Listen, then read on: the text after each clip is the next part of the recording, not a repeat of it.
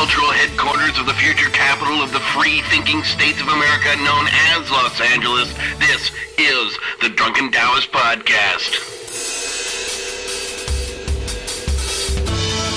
Tonight, living with the fact that the monster is indeed under your bed. Heroic deeds from the fine folks at Sure Design T-shirts. Stories of the Quentin Tarantino of the late 1500s. From the digital mailbag, the continuing fascination with the apocalypse, seals as dream guides, and a new dog named Conan. And now, quietly awaiting my one-way trip to Guantanamo, I'm Rich Evers. And my partner in crime, answering hopelessness with a defiant smile and a raised middle finger, Daniel Bolelli. Along with our internet guru, Evan Culver. Away we go. Golly gee, it's February already, and unbelievably, it's episode 10 of the Drunken Taoist Podcast, just like that! Woo! We're in double digits. It's unbelievable! Yep. I looked at my Stitcher numbers because I just can't stop looking at it, and you people are awesome, and you keep listening, and I can't thank you enough, but 11,000 downloads on Stitcher alone and 550,000 listened to minutes. You people are crazy, 550,000. I haven't done 500,000 of anything, and that's awesome.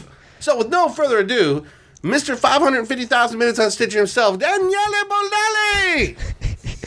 Damn, the man is on. It's episode 10! We're just excited! I am. Yeah, get us... Please, get us everybody on board. Friends, family, Even whatever. people you don't like. Yes, please get them to listen to us. We need our daily ego boost, and you can help us with that. Our self-esteem depends on it. Couple of quick things for the intro. We're going to mention it later, but just I want to briefly throw it out there. There's going to be a heroic tale of the guys from SureDesignT-shirts.com who save the day when it comes to shirts. Day. So you guys, those of you guys who order are probably going to receive in these days thanks to these guys. But yeah, you'll get the story later at some point in the episode. In any case, you guys are awesome. Thank you so much from SureDesignT-shirts.com.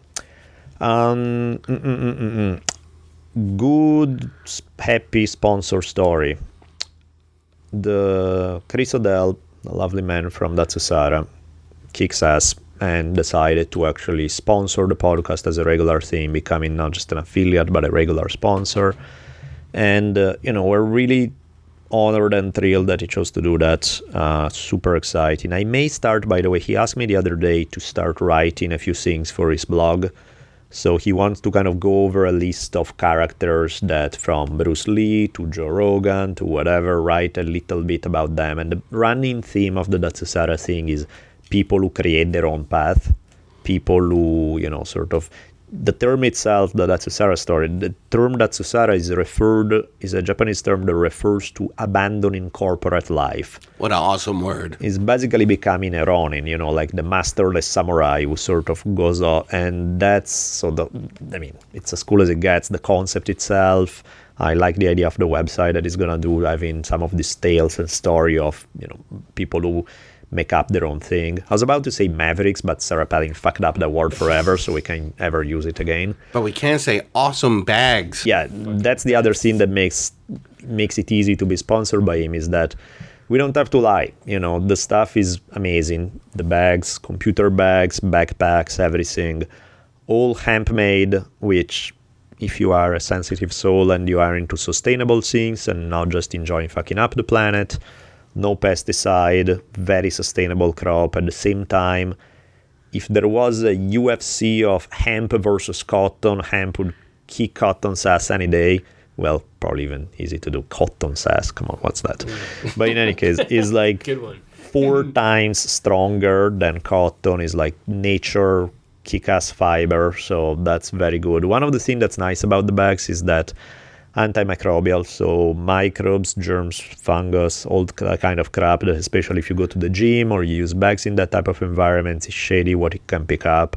Not with these ones, because hemp act against it. And essentially, the way I picture it is, and I swear I had no drugs in my body as I was imagining this, but I picture that if you have some atomic microscope and you put it on the Datsusara bag, what you would see are minuscule little hemp warriors, kind of like a whole army of the Chinese terracotta soldiers, but they're all made of hemp, and they are like a 1 zillionth of a millimeter big, and they are just, the second microbes hit the back, they start kicking royal ass, and they let out their best imitation of a Bruce Lee Kiai before they attack and kill all the microbes coming in. So I mean, that's a Sarah bag. Microbes never stood a chance.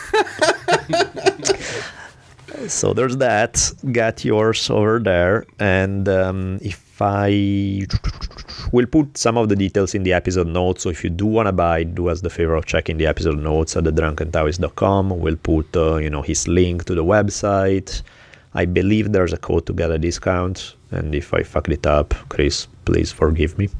What's the website address? I assume that's a Sarah.com or dsgear.com. DSGear. I know that for sure. That's his Twitter, is DSgear. I think it's the website too. Okay, perfect. And but yeah, his stuff is awesome.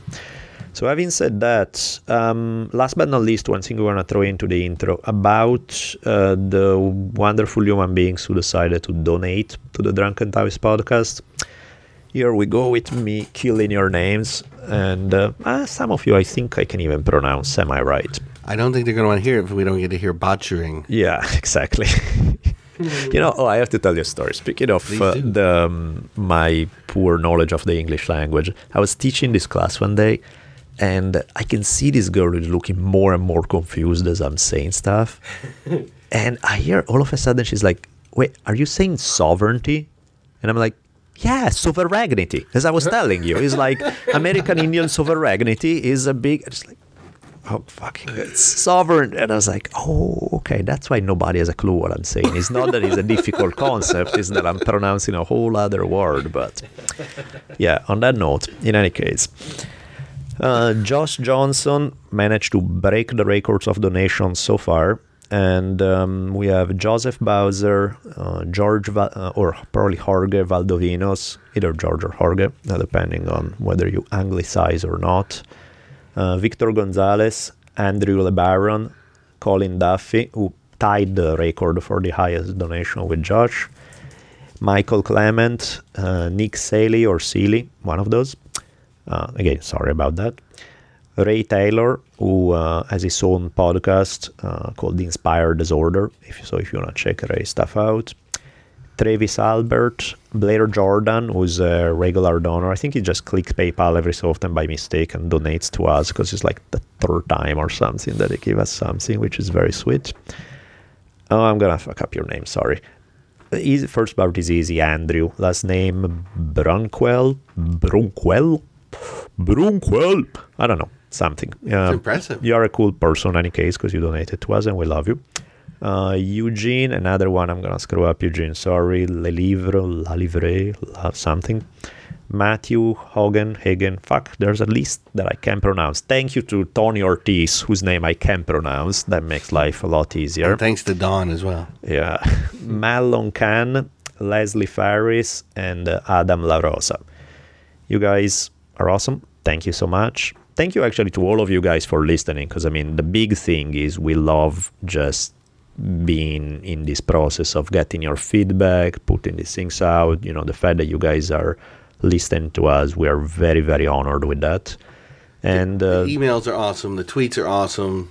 Emails are awesome, tweets are awesome. I definitely agree. It's more than half of the fun of doing the podcast is the feedback you get from people and the interactions you get to have. Yeah. The people who donated and you guys are trying to keep us afloat that way, man, I have no words to thank you. And as you well know by now, me having no words, that takes a lot. That's epic. So, yes. All that sovereignty. Yeah, exactly. So for good sovereignty stories, let's start episode 10. Here we go. I have a dream today. And now we cross the ethereal plane for a visit into Bolelli's dream time.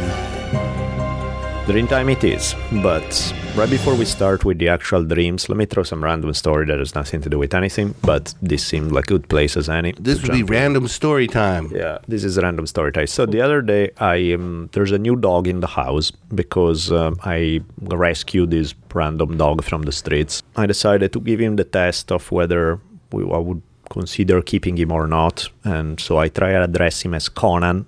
He seemed to respond, so I already like the dog. That's a good thing. Now, the true test will come when, in the voice of a Mongolian chieftain, I'll ask him, Conan, what's best in life? And if he answers about something about crushing your enemy, hearing the lamentations of their women and so on, preferably in an Austrian accent, then he gets to stay. Otherwise, I don't know. We'll see about that dog. But if he can pull that off, he's definitely in. Seems like he's got an uphill battle, huh? How's he doing so far? He's great. Conan is... And the Austrian doesn't even make you... No, but in any case, that was nothing to do with Dreamtime, so sorry. That was just, I had to say it. But So Conan looks like he's staying. Conan may be staying. We'll see. Any other how dogs that in the goes. house already? Yeah, there's one already that I wanted to call Conan to begin with, but the dog is a fucking wimp, so he's lovable, but so, like, that would have been the biggest joke ever, because he's like, Conan, it's like, nah, that doesn't work. Awesome irony every time you call him. Here Yeah, come. yeah. But Dreamtime, so there's a couple of interesting ones from this month. First, well, it started actually with my daughter a few nights ago, that she woke up in the middle of the night, and she's crying, and I'm like, what's going on? What's up? And she's like, someone at school ate my nonna. Nonna is grandma in Italian. And, cannibalistic dreams about somebody eating her grandma, that's not a good thing. So I was trying to reassure her about her cannibal dream. But that gave me, I woke up really, it was like 4 a.m., 3 a.m., something in the middle of a dream cycle where I would have never remembered this dream. And so all of a sudden I remember as I'm going back to sleep, I'm like, what the fuck was I just dreaming? Because what I was dreaming was that I was running up some stairs and I had these 4 seals chasing me. By seals, I don't mean Navy SEALs. I mean actual seals. They were chasing me up there. What kind of seals? They go, ow. I punched them in the Is that your face. Pacific spotted seal? And it could have been elephant. I don't know. I grabbed this one seal and tossed it down the stairs. And so there was some strange violence with the seals. And so my subconscious kind of amused me. Somebody actually took the time. I put that on Facebook and somebody told me that the dreaming of seal is a very lucky dream. Seals are thought by some culture to bring dream guides, effortless swimmers who glide through the waters of the imagination, taking you where you need to be to unearth your innermost self. They denote spirituality, creativity, and offer a bridge between the divide of the conscious and the subconscious. And blah, blah, blah, blah, blah. There's actually a cool email about this whole thing, which mildly scared me, because if seals are indeed some dream guides, what exactly does that say about me that I'm punching them in the face and when they're trying to help me undertake my innermost self? They're probably used to a little bit of hesitation when they first Can arrive. I say something about this whole the dream guide thing? I mean, Please. Question, I guess. What the hell is it with people trying to do the whole horoscope meaning? I mean, aren't dreams just a totally personal thing? I mean, how do but you it's a feel cool about story. that? You know what I mean? It's I like, agree. I'm all for Very much. entertainment, so do I believe it? Do I not believe it? I don't care. It doesn't really matter whether I believe it or not. So it's like, I wouldn't take things overly seriously. At the same time, good stories are good story. I'll There run you with go. them. There you So go. Good that's point. my... All right, we'll go with that. But on my daughter's weird dreams keeping showing up. On another one, she actually slept through the night. She wakes up in the morning. She seems all happy, everything is going okay. And she look at me and she goes, we need to kill the monsters and drink their blood to get their strength. Mind you, she's 3.5 years old. We need to kill the monsters, drink their blood to get their strength. I'm like, maybe I should tone down the Conan thing. Maybe that's the household is a little saturated with that vibe, because maybe little girls could dream about other things. But it's like, really drink their blood? That's cool. I like it. But at the same time, it's mildly disturbing. Every little thing is gonna be alright.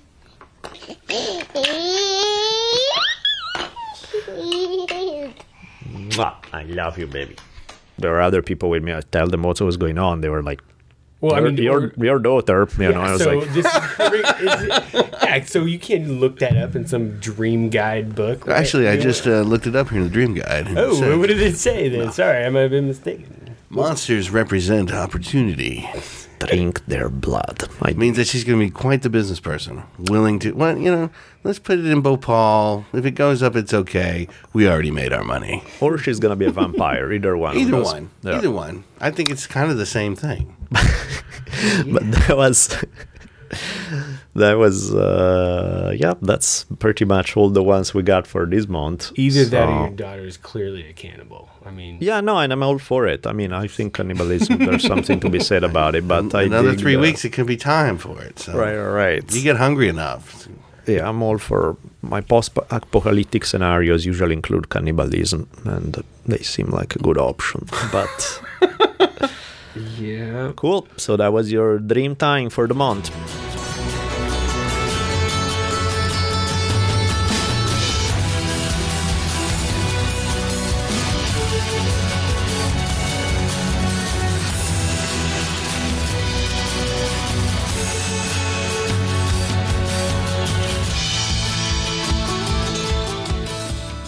I just still think it's all a miracle that it works anyway. Maybe I'm just a nerd. Man. No, it's all pretty amazing, man. The fact that somebody can download this anywhere in the world, and whoever you are, hello and welcome and have fun and watch out for the asteroid on February 15th. This is what I think is crazy. This is where we've reached. That even the asteroid is a celebrity now. What's the deal with the... There's an asteroid coming by that's about 50 yards. Not gigantic, but half a football field in a big chunk of rock. But it's going to swing 17,000 miles from the surface of the planet when it comes by, which is so close and so big that it is going to be a record holder. Now it's the record holder for biggest closest since we started looking. Really? And that's where the silliness begins. Like, you get a fucking That's prize funny. as it comes by, get Guinness Right. out. Good job, you're the largest. You know, That's like funny. that's where the madness is. The- But it's when you're talking 17,000 miles, the Earth roughly 4,000. So you stack 4 Earths in a row, way closer than the moon. Yeah. And it's going to sling right on past. We're just doing a lot of whining. There you go. Maybe. Speaking of which... Whoa! Yes. Whining is our rant of the day. We kind of already went here before during one of our episodes when Mike V was here. We briefly touched on it. I touched on it on Duncan Trussell's podcast, but this is it's worth bringing up again because it's just a bad habit, and we all do it. The point is, we all get at one point or another into that mode of life is unfair, poor me, exactly, bad luck, and The world is so cruel. people are mean and all the shit. And by the way, all of that can be true to a T. You know what I mean? I'm not saying that stuff is not real, get over it. No, that stuff is real. But the point is, so what? Yes, it's real. Yes, poor you. Yes, many are unlucky. Or yes, that person was really a dick. Or whatever that may be. You can have every good reason in the world to be pissed. And, there's something to be said about venting out. Once in a while you need it. But you need to have a stopwatch with you. You know what I mean? It's like, okay, I'm going to whine now. You get it out of your system and then you're done. And you put a lid on it. Because point number one, nobody want to hear it. It's like, it is one thing if people know that you just need to get it off your chest, but you're going to get on with it. Fine, everybody's entitled to that.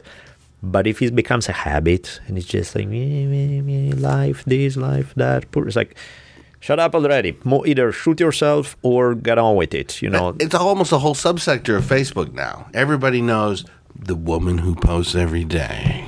Oh, I just gave up on that stupid website. I don't know. It's an awesome experiment, though. Anything, shoot. But I know 600 you're million saying- people join in, I know what you're saying, and when you Yeah. put it like that, and that's her opportunity. But you're right. Put a Well, stopwatch on that baby. because you want to do it in limited amounts. Yeah. Otherwise, because ultimately it serves no purpose. You know what I mean? There's like, what's the function of whining? I mean, really, when you think about it, in many ways it's tied to religion, because it's the same thing as how people have this, if there is a good and just God and something bad and unjust is happening to me, then maybe if I scream a little louder and cry a little, the good and just God will turn my way, because maybe it's just not paying enough attention. You know what I mean? Maybe That's usually if the I problem. pray hard enough and bring it to their attention, then the universe will take care of me, right? Sorry to tell you, the universe doesn't really give a fuck about you. Not in a bad way or in a good way. It just, whatever the universe is on is not something that is interested in individual Don't destiny. shit care about. Yeah, pretty much. or I mean, right, or the fairness of it all. Because if you're looking for fairness, you're really in the wrong business. Boy, howdy, you're in the wrong place. And not just because we are in Los Angeles, which may have something to do with it, but That's just fair weather. yeah, that's just life. It's reached a moment where everyone literally can have their 15 minutes. Now, maybe amongst your 61 friends on this is Facebook. exactly what the issue is nobody gives a shit. And that's kind of what we're talking about, right? I love it because it's uncharted territory. Right, There's no that's a telling good where point, it's going. though. I never thought about it like that, Danielle. That's a good one. Which one? No, just, I mean, putting a goddamn stopwatch. Yeah, no, because I it's mean, just- you should allow yourself. yeah, you know, I mean, it's- everybody, it feels can- good to get it off the chest. Yeah, you can be too hard on yourself. You know what I mean? It's like sometimes you need to get it off, but at the same time, it's like quick and put an end to it. Because ultimately, when you think about it, if you live if you're not living in some village in Rwanda or some shit where still today, yeah, that is a bad deal. And granted, there are a lot of people who are living in that conditions.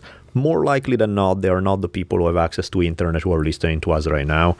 So for most everyone else, you live in a world that compared to the way the history of humanity has been, you're a lucky bastard already. It's never been Because any better. in some ways, think about it. I mean, you don't live at a time and place as in most human history where the neighboring tribe from the next valley is likely to show up any minute, conquer your land, chop off your head, use your skull as a drinking vessel at their victory party while they rape your women and piss on the altar of your gods. Something you know like what I mean?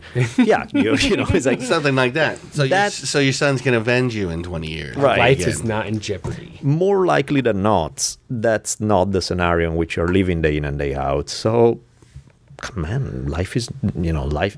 I was in this whiny mood not too long ago, and I was really bummed and annoyed and stuff. And I was taking a shower, and as I was taking a shower, I was like, I have a goddamn miniature waterfall inside my house. That's warm. That's warm, exactly. What do I have to complain about?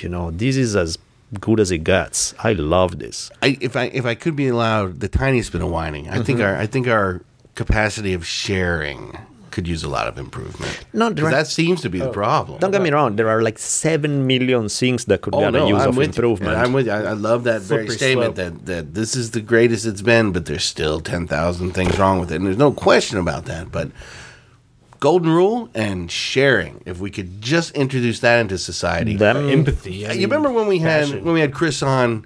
I had mentioned very briefly combining old folks' homes with daycare centers. Right. That's And he was a pretty like, good "That's idea. a great idea." Yeah. Well, I bothered to actually get a good look. Go for There's it. already hundreds of them going on. Yeah.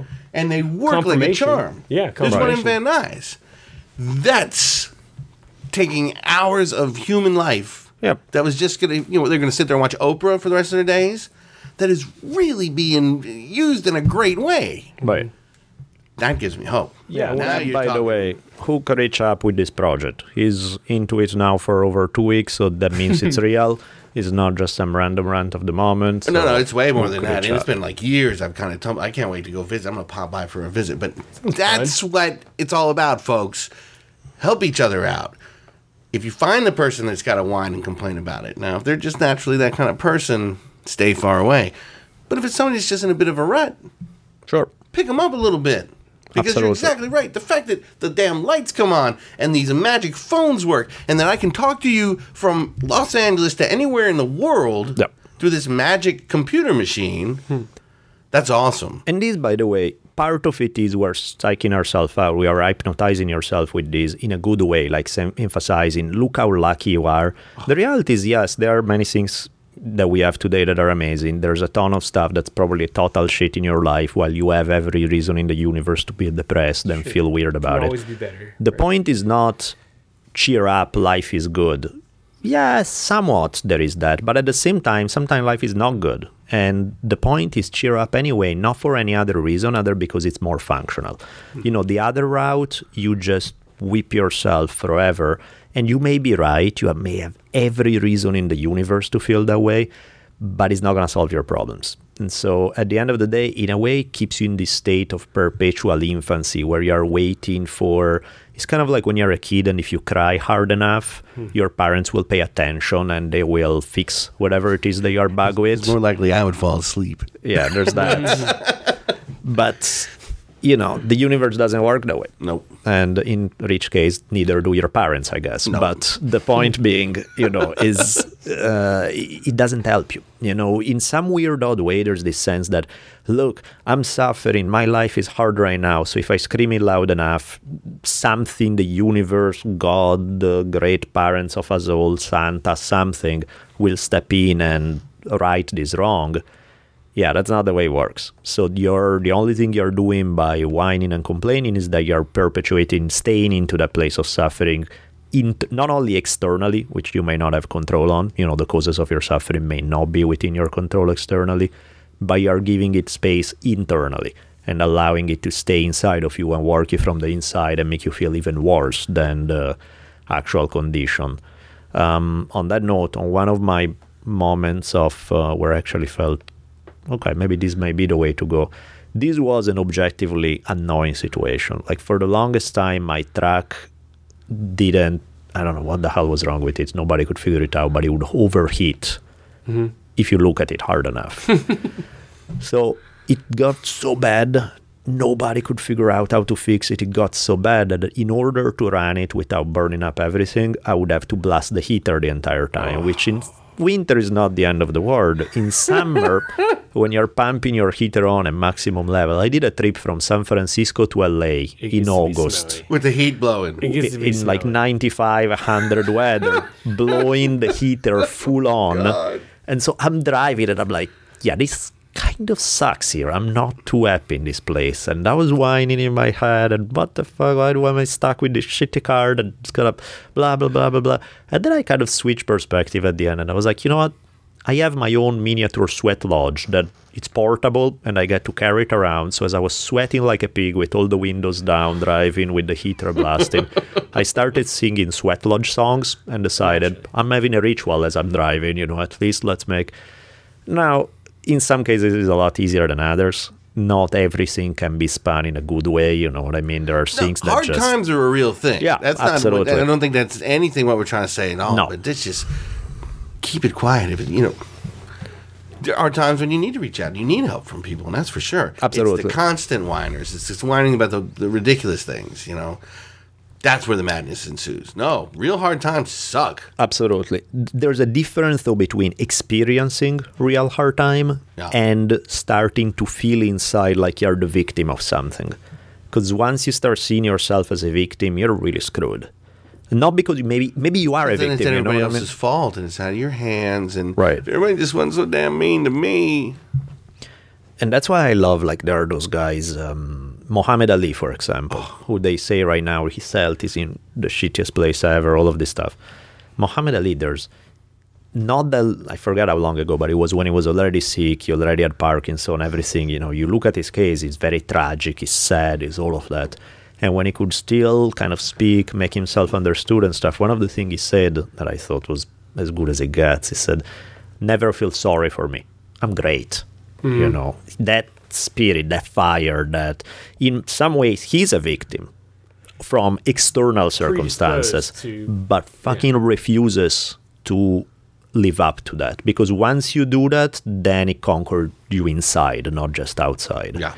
And the whole don't never feel sorry for me, I'm great, by a guy in his situation, that's, you know, Bruce Lee had another one along those lines. When somebody was asking me, I forgot what it was, the story, but something, doesn't that bother you? And Bruce Lee's answer was like, if I let that bother me, I wouldn't be Bruce Lee. I was like, yes. You're the man. You know, that's how you do stuff. That's how...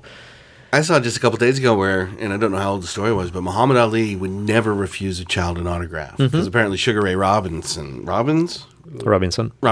had denied him an autograph when he was a kid. Yeah. And he had always remembered that. One-upping. Yeah. Well, you know, that's okay to one-up. Yeah. What a guy. Yeah. No, seriously, Ali is a god. That was a great one to have in the 70s. He was just at the right moment. Because he was proud and didn't give a shit. And, Oh, standing up against the war. Oh, changing his name. Oh. No, the guy was as kick-ass as it gets in so many ways. We haven't had anything like that in a while. Funny. Like, you know. He did Candid Camera in like 1977, where they'd get some kid to say, well, could you beat up Muhammad Ali? He's like, yeah, I could beat him up.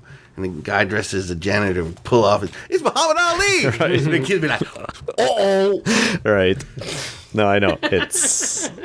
I just don't see Floyd Mayweather doing that. No, but Ali, you know, was one of those guys, when you see him, like, everybody talk about his trash talk, which, of course, he did a ton of. Golden. But it's funny how so many people can trash talk, and they are clearly assholes, and it comes through when they trash talk. Yeah. And Ali is talking trash, and is endearing. You know what I mean? It's almost... To use a word that you wouldn't normally apply in a fighting contest, it's cute. It's sweet. You know, there's something lovable about it. And yet, he's as badass as it gets. And he's talking... I don't know, it's a weird game that the dude could pull off. Here's something else. Muhammad Ali, wow. Yeah. Thanks, Muhammad Ali. Hats off to you. Yep.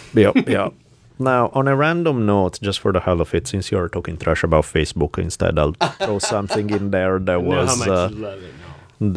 I dig Facebook, actually. I like it. Oh, really? That's it. I think it's generational, man. I still hate it. And the millennials don't dig it. I'll read you guys something that I put on Facebook. Then I put it on the danielebolelli.com thing that is mildly related to what we're saying. Not totally related, but kind of. So let me read you guys something.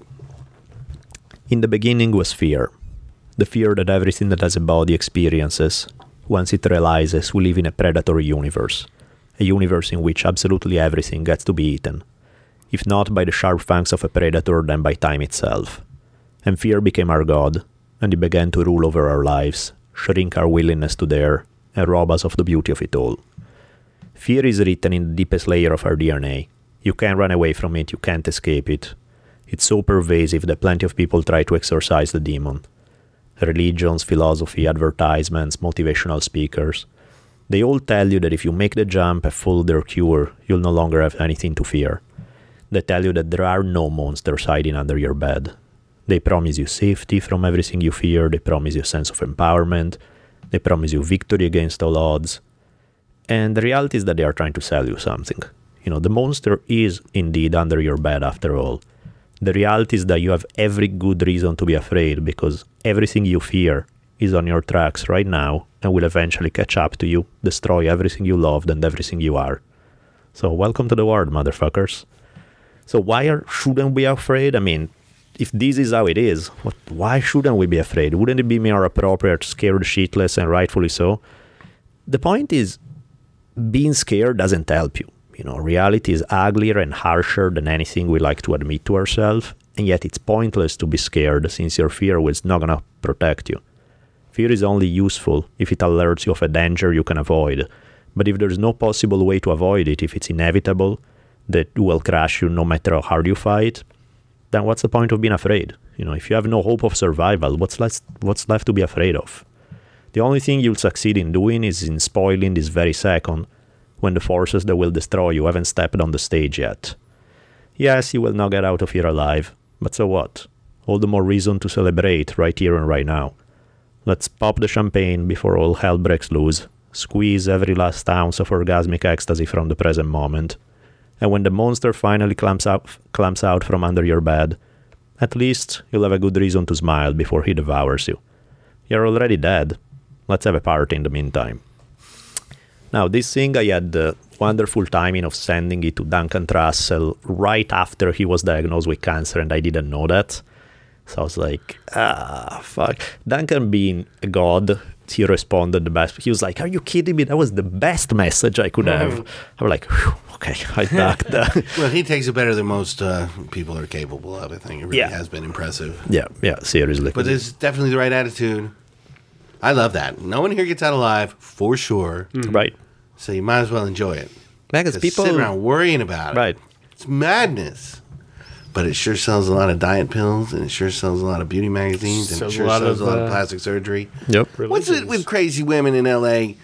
trying 70 years old to get the cat look on their face from the insane plastic surgery? Oh. You know exactly what I'm talking about. I'm only against it if it doesn't work. It doesn't work. No, I know. Man. In fact, yeah. I'm going to whine a special Los Angeles wine that, give it up, get old. The wrinkles are okay. They're way better than these insane alien stretched face, like that woman in Brazil. You remember Brazil, the Terry Gilliam movie, the stretched face? Right. That's what they look like. Right. What do they look at 1 square inch of this? Oh, it's so smooth. But the rest of it looks like a fucking mutant, man. And they're everywhere, and they're freaky. If you want to see the worst one I think I've ever seen, Buzz Aldrin's wife just got kicked to the curb. Probably because she looks like a fucking alien with her giant lips and her fur all spread out. But Aldrin had a that's some scary stuff. I've had enough of that. Real. Who mentioned plastic surgery? I'm sorry. Where the fuck did that come from? Rich, It's Wednesday. Thanks, Rich. It must have been some of that Drunken Taoist blend. that's right. Well, if we ever get to sample it, that would be a good thing. Rich. I can't condone something like that. Let's not let Rich run into any of these women. No, that would be Well, scary. I'm polite, man. I'm not just gonna freak out in front of her. But once I get behind her at a distant distance, I'll be Just don't like, have fuel with fire, man. well, I don't know. I'm It worked is up a- about it all is- that kinds of things. It is starting. I wonder if they know. You know, I don't wonder think if they they just do. it's like a It's a like cry for slippery help, slope man. or Right. something. Y'all know what I'm talking about. Y'all know what I'm talking about, friends. You heard? That's rants. Cool. A wild blend of them. Good. And watch out for the asteroid if it's not already Valentine's Day, because it's gonna fly past, pop some fucker in the head.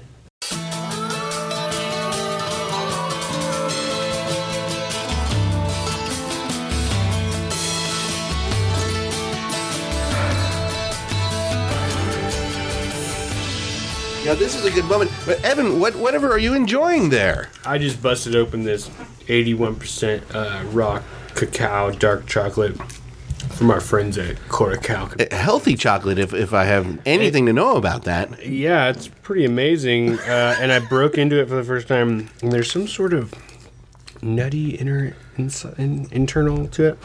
Or maybe it's just a different kind of chocolate. I don't know. Either way, this is fucking amazing.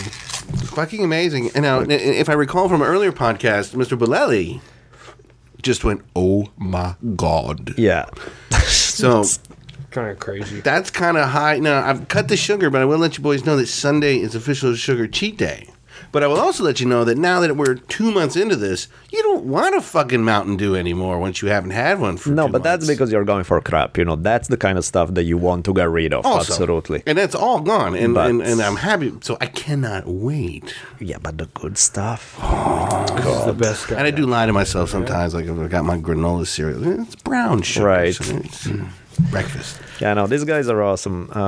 Curacao is Brazilian word, Portuguese word, I guess. And because it's fucking unpronounceable, and if I say it like this, nobody has an idea where to go online. People then don't go check the episode notes, blah, blah, blah, blah, blah.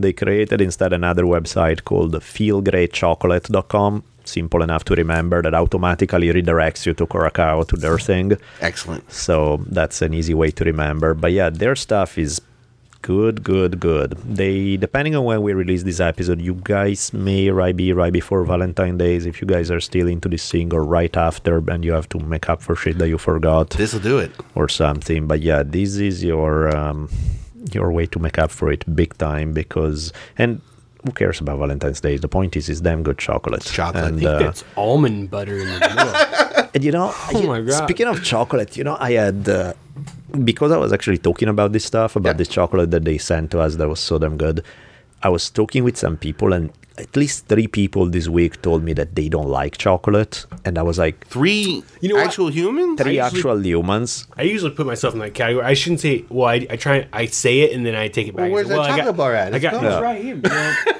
I'm not eating it, but No, anyway, it's so getting not close. a chocolate fan. No, but I mean to say that my teeth are they're sensitive, and so I don't necessarily like to have sweets in my mouth because it doesn't feel so great. But this is Turn off his microphone. We're done with He doesn't like chocolate. What the fuck? I You know? think it's Well- a sensitivity issue. He's enjoying the hell out of this. Okay, in that that's case, kinda we what can I think turn Just his microphone riding back for the on. right Yes. chocolate, I think is what it was. No, because it's like, to me, That's amazing. you can, it's like you like to have sex with lesbian midget. I can, I don't judge, whatever. It's like everybody has their preference. But you tell me that you don't like chocolate. I mean, what kind of a freak are you? That chocolate is not about food, it's religion. It's experiencing God through your mouth and stomach. Come on, man. I don't know. But in any case, that's chocolate. That's pretty amazing, though. Yeah, that to me is... I know you can find 3 people that didn't like licorice or cilantro. Yeah, that's fine. That's fine. Oh, those are yes or no's.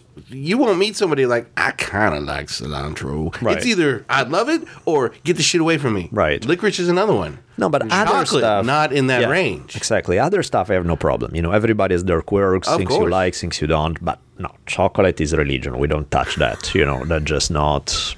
So if you want to get, if you order a box of chocolate, I guess is your way of going to church. So let's just do that instead. That and it doesn't hurt to support the sponsors because they are pretty great fellas. They're so great, in fact, that I believe there's a contest brewing. Oh, yeah. So if you guys want the chocolate, but you are dirt cheap, poor, or something, or you're just cheap, and you don't want to spend money, you want to give it a try, they are going to have this contest where you guys email us a reason why you should get the free chocolate box that they're going to give out.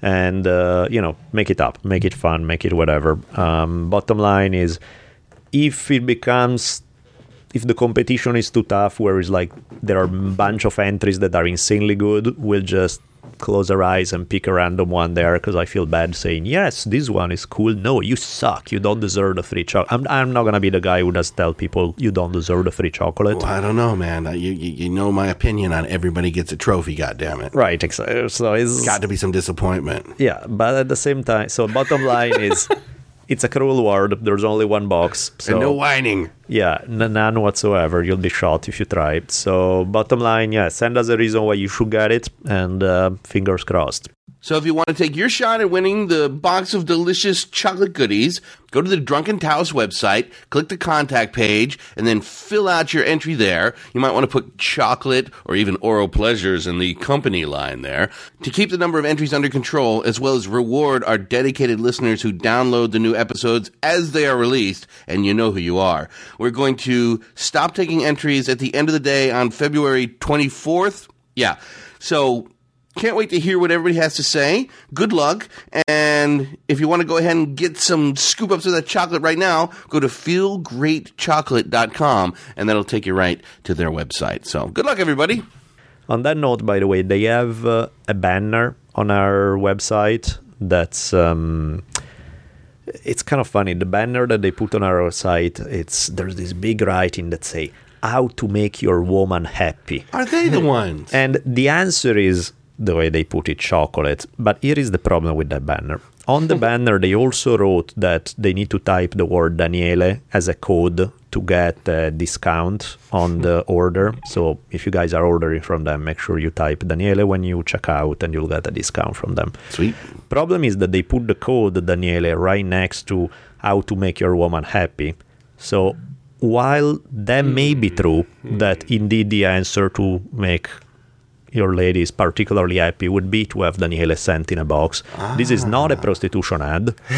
I may consider that in the future, but we're not there yet. So, the answer is chocolate. Daniele is just the code, just to clarify things. Don't want to get anybody's hopes up. Right. Not a hint or anything. It's just clarifying. Well, from chocolate... it's time to dig deep into the digital mailbag, which will no longer be delivering on Saturday starting in August. Really? They're just going to do 5 days a week? They're going to go to 5 days a week. Wow. What's up with that? And they cut, it was some... Well, you got to think about it. I mean, when's the last time you mailed a bill? Yeah, no, I know. That was a pretty good gig, man, that every household was buying 47 stamps and marching out there times 170 million households. Changing the game. But the digital mailbag is actually the Ask Bolelli. Let me start with one that's not an Ask Bolelli, is Ask As. So you guys tell me. Paul asks us podcast. What do we listen to? Why? So I guess for you guys, please do tell. What are your favorite podcasts? Why you pick those versus something else? I listen to Larry Miller every week, and so happy he's back on the air. Mm-hmm. That was amazing. I usually listen to my Rachel Maddow News Hour. She's sort of every day, so that's the traffic going home. Rogan, Duncan, Joey Diaz. So that whole kind of trifecta I definitely listen to. Mm-hmm. And then, sort of just, and Neil deGrasse Tyson, of course, for my inner Your space secret nerd. gay love, right? So that's pretty much it, and I do try to listen to a new one once in a while. I've bumped into a couple that are kind of fun. I don't know if you ever listened to, there's one called How Did That Get Made? And they just, Superman 3 is the first one I picked. And so that's what I love about things that have lots of episodes, where you can kind of go in and find a guest you want. The Stuff You Should Know is another one like that. I like Exactly. those. It's just fun to listen to. Are what they the the ones fuck? with the TV show now? I don't know. I mean, I listened to it. It's been the one that you can kind of pop around in, but I've listened to that one on and off for like 2 or 3 years. Aren't those guys... And Mark Maron and Adam Carolla is where it all started. Right. When Right, Carolla right. came off from Stern Show and started that stuff, I've been listening to that since the very beginning. So Right. I was always impressed with it, and it's very much why this is happening. Just because I've been following that from the beginning, and like. Yeah. Yeah, I mean, I listened to a lot of the same ones that Rich said, but there's a couple. Red List Radio. You were just I've come to mentioning that. Red List Radio. Those guys are pretty cool. There's a new. I have a couple of friends that just started this podcast called Flow with the Go. It's pretty cool. They talk about all kinds of current events and different thought kind of provoking articles and stuff. But then. Lifestyle business podcast. If you guys are into like entrepreneurialism, maybe it's not your thing. I don't know. It's pretty cool. But then I'm a nerd, so I listen to the Changelog. So the guys from GitHub, a dude from GitHub, and so there's other nerd things. There's a bunch. don't even know what that is. There's the Stack Yeah, Exchange no. podcast that I listen to. It's pretty cool. But yeah, They're crying these days. Yeah, that's part of why I delegate this question to you guys, because my answer is sort of on the... I mean, other than Rogan, Duncan Trussell, of course... I don't know. I mean, part of the problem is when I'm home, I don't have the freaking time to do it. You got a baby, too. Precisely for that reason. There's nothing changing. And when about I'm that. driving, which is the normal time to listen to a podcast, Yeah. one of the problems I have is that my best freaking creative ideas come to me when I'm driving. Because I'm bored out of my mind and I have nothing else to do other than being in that car. So my mind starts spinning. And as I'm going, I have to man, I need to remember that one because I have this image for a novel or I have this thing for another. So sometimes I don't want to listen to stuff because it's the creative time. Now, You know what I windshield mean? time is magical stuff. There's no question about it. So there's that, but I've started to do it a little more. So I added on some nerdy historical thing, like tried a couple of episodes of Dan Carlin's Hardcore History, and that is good. There are a couple of like really weird and very nerdy historical things that I don't even remember the title of the podcast, but they're, things I'm into for the time period or the whatever, and I just like to hear about it and stuff. So that has been mine. So you guys have a much more extensive repertoire. I got a lot longer drive.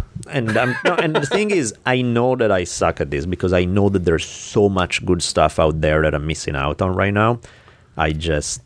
There are 24 hours in a day, and that's just where it's at. Yeah, my girlfriend listens to way more podcasts than I do, and she's constant. But the way that I look at it is, it gets to the point where you feel like you feel like you're missing out, and so you just want to sneak it. I've heard of people that listen to podcasts in like double speed, and I've seen just to that get too. I didn't even through know that was it. available. Yeah, I think iTunes new version, you can double speed the podcast. We're gonna get the fucking thing done. Just to get through it's it. crazy. Yeah. That's fun. Or you can slow it down too.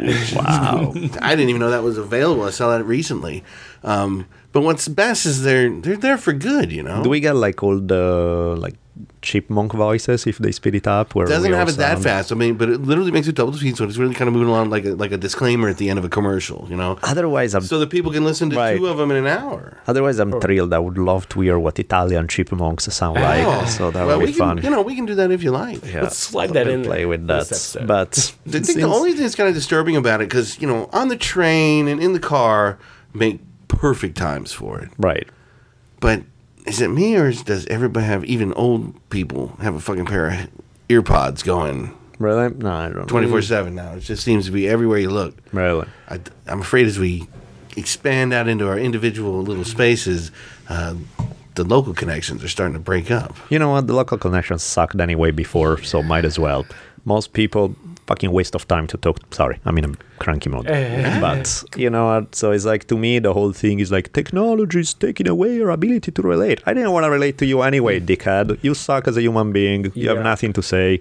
At least I can talk to somebody in Australia on Facebook that has a good joke, at least for today. And That's true. I'm good with that. But adding to the long list of questions we got today. So one more that's fitting with Rich's current obsession for meteorites hitting us or end of the universe in some way. February 15th. Yeah. Brett asked us if about a bunch of different cultures have this idea of the apocalypse.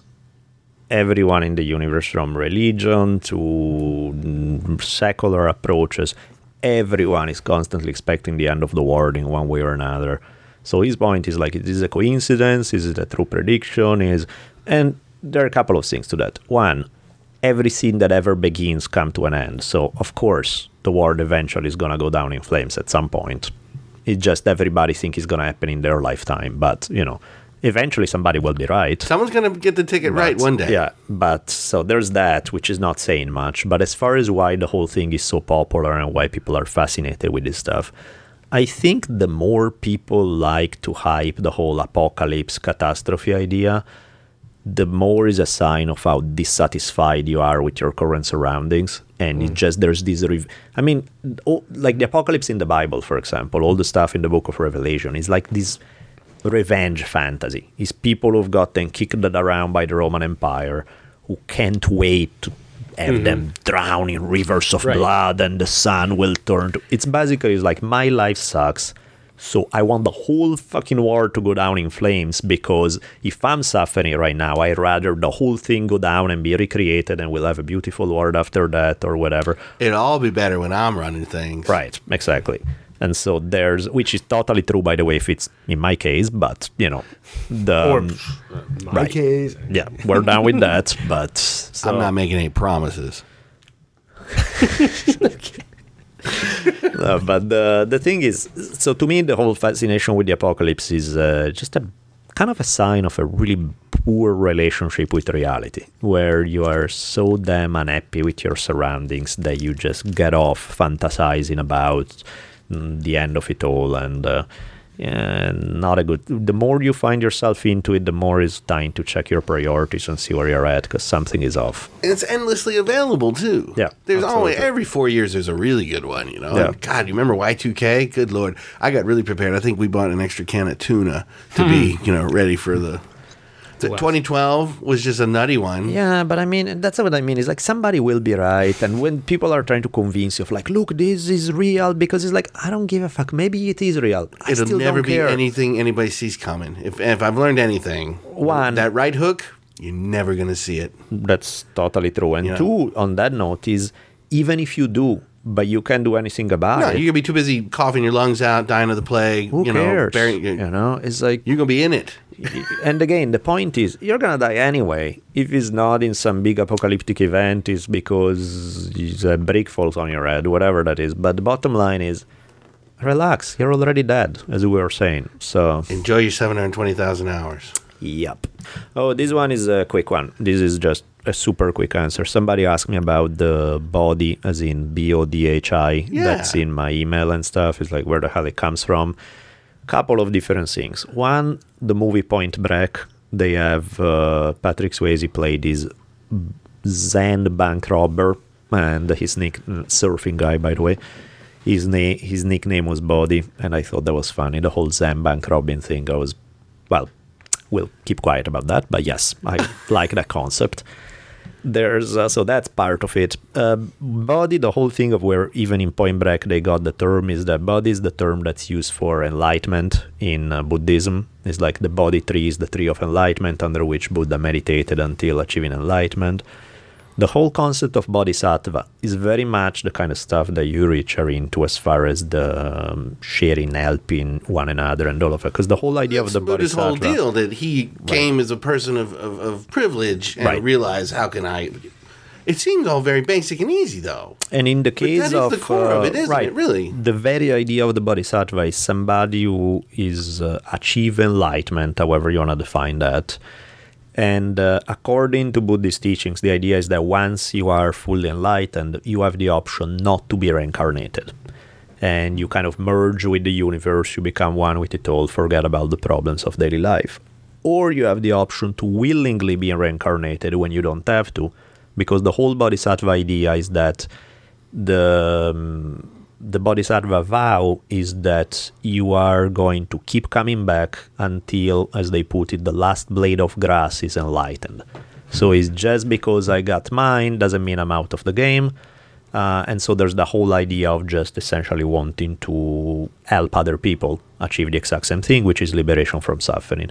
I thought that's an awesome, that's one of the Buddhist things that I dig the most. I love the concept. It's definitely the one that turned me on the most. Yeah, so... Because it really, you kind of can imagine that day, It's funny just going back to the everybody, whose favorite apocalypse story? Why didn't anybody write a nice story when it all went right? Right. Yeah, exactly. Because, that always ends up being, that's your crazy... Yeah. It's not very interesting. Gets old real fast, I guess it could, but I'd be fine with it getting old. And then everybody got up and had a nice meal and hung out together before they headed off and did a bunch of things they liked for the day. Yeah. 4-day work weeks, 8 weeks off, go to interact. What if you could just take all the cool places and share them, know? Why does one person get the best apartment in Park Avenue? Right. It seems to me that once every 7 years, you get your 2 weeks in New York, and you can pick from these amazing places, that everybody gets to experience it. Because as soon as we start sharing more experiences, which once again is my love for Los Angeles, man, everybody's here, everybody's present. It ain't working perfect by any stretch of the imagination. Cue the sirens.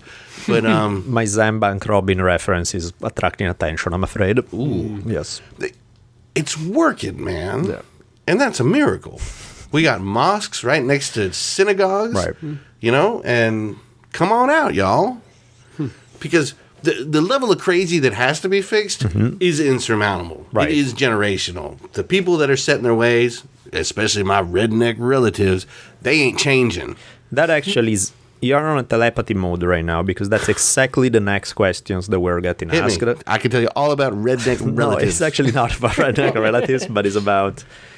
Joe is asking us about, beside, if from the email he sent, sound very, cool, idealistic approach to life, wanting to bring passion, love to other people, wanting to improve stuff, kind of like the whole want to change the world, make the world a better place type of approach, which is always a good place to start from.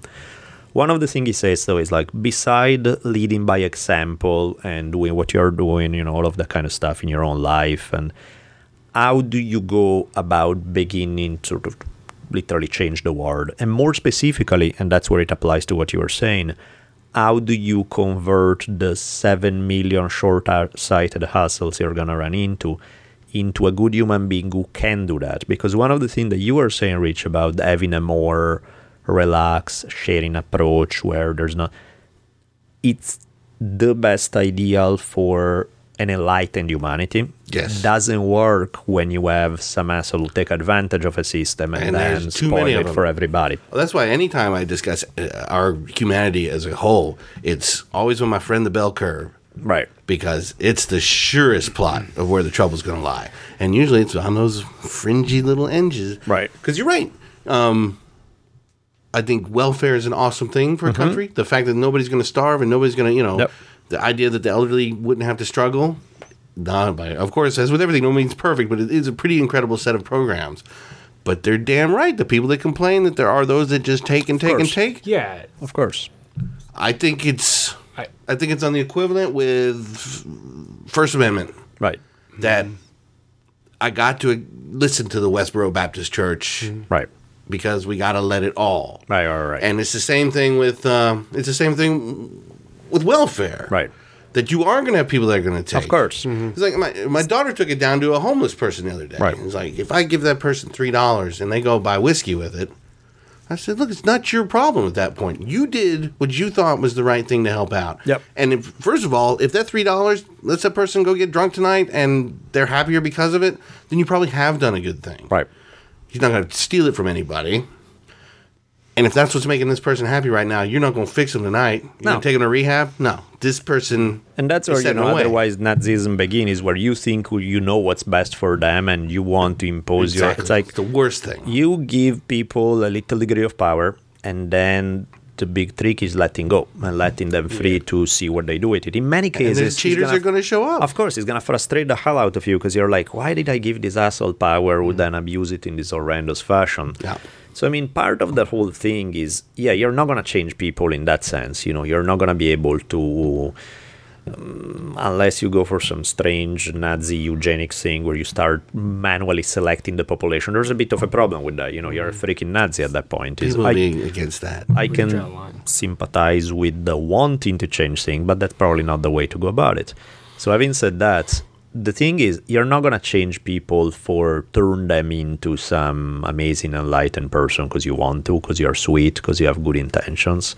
The thing is that ultimately the only thing you can do is your own life, the people you touch in your immediate circle, without attachment to results. I mean, the paradox of changing the world is that you can think about it, you just do it. You know what I mean?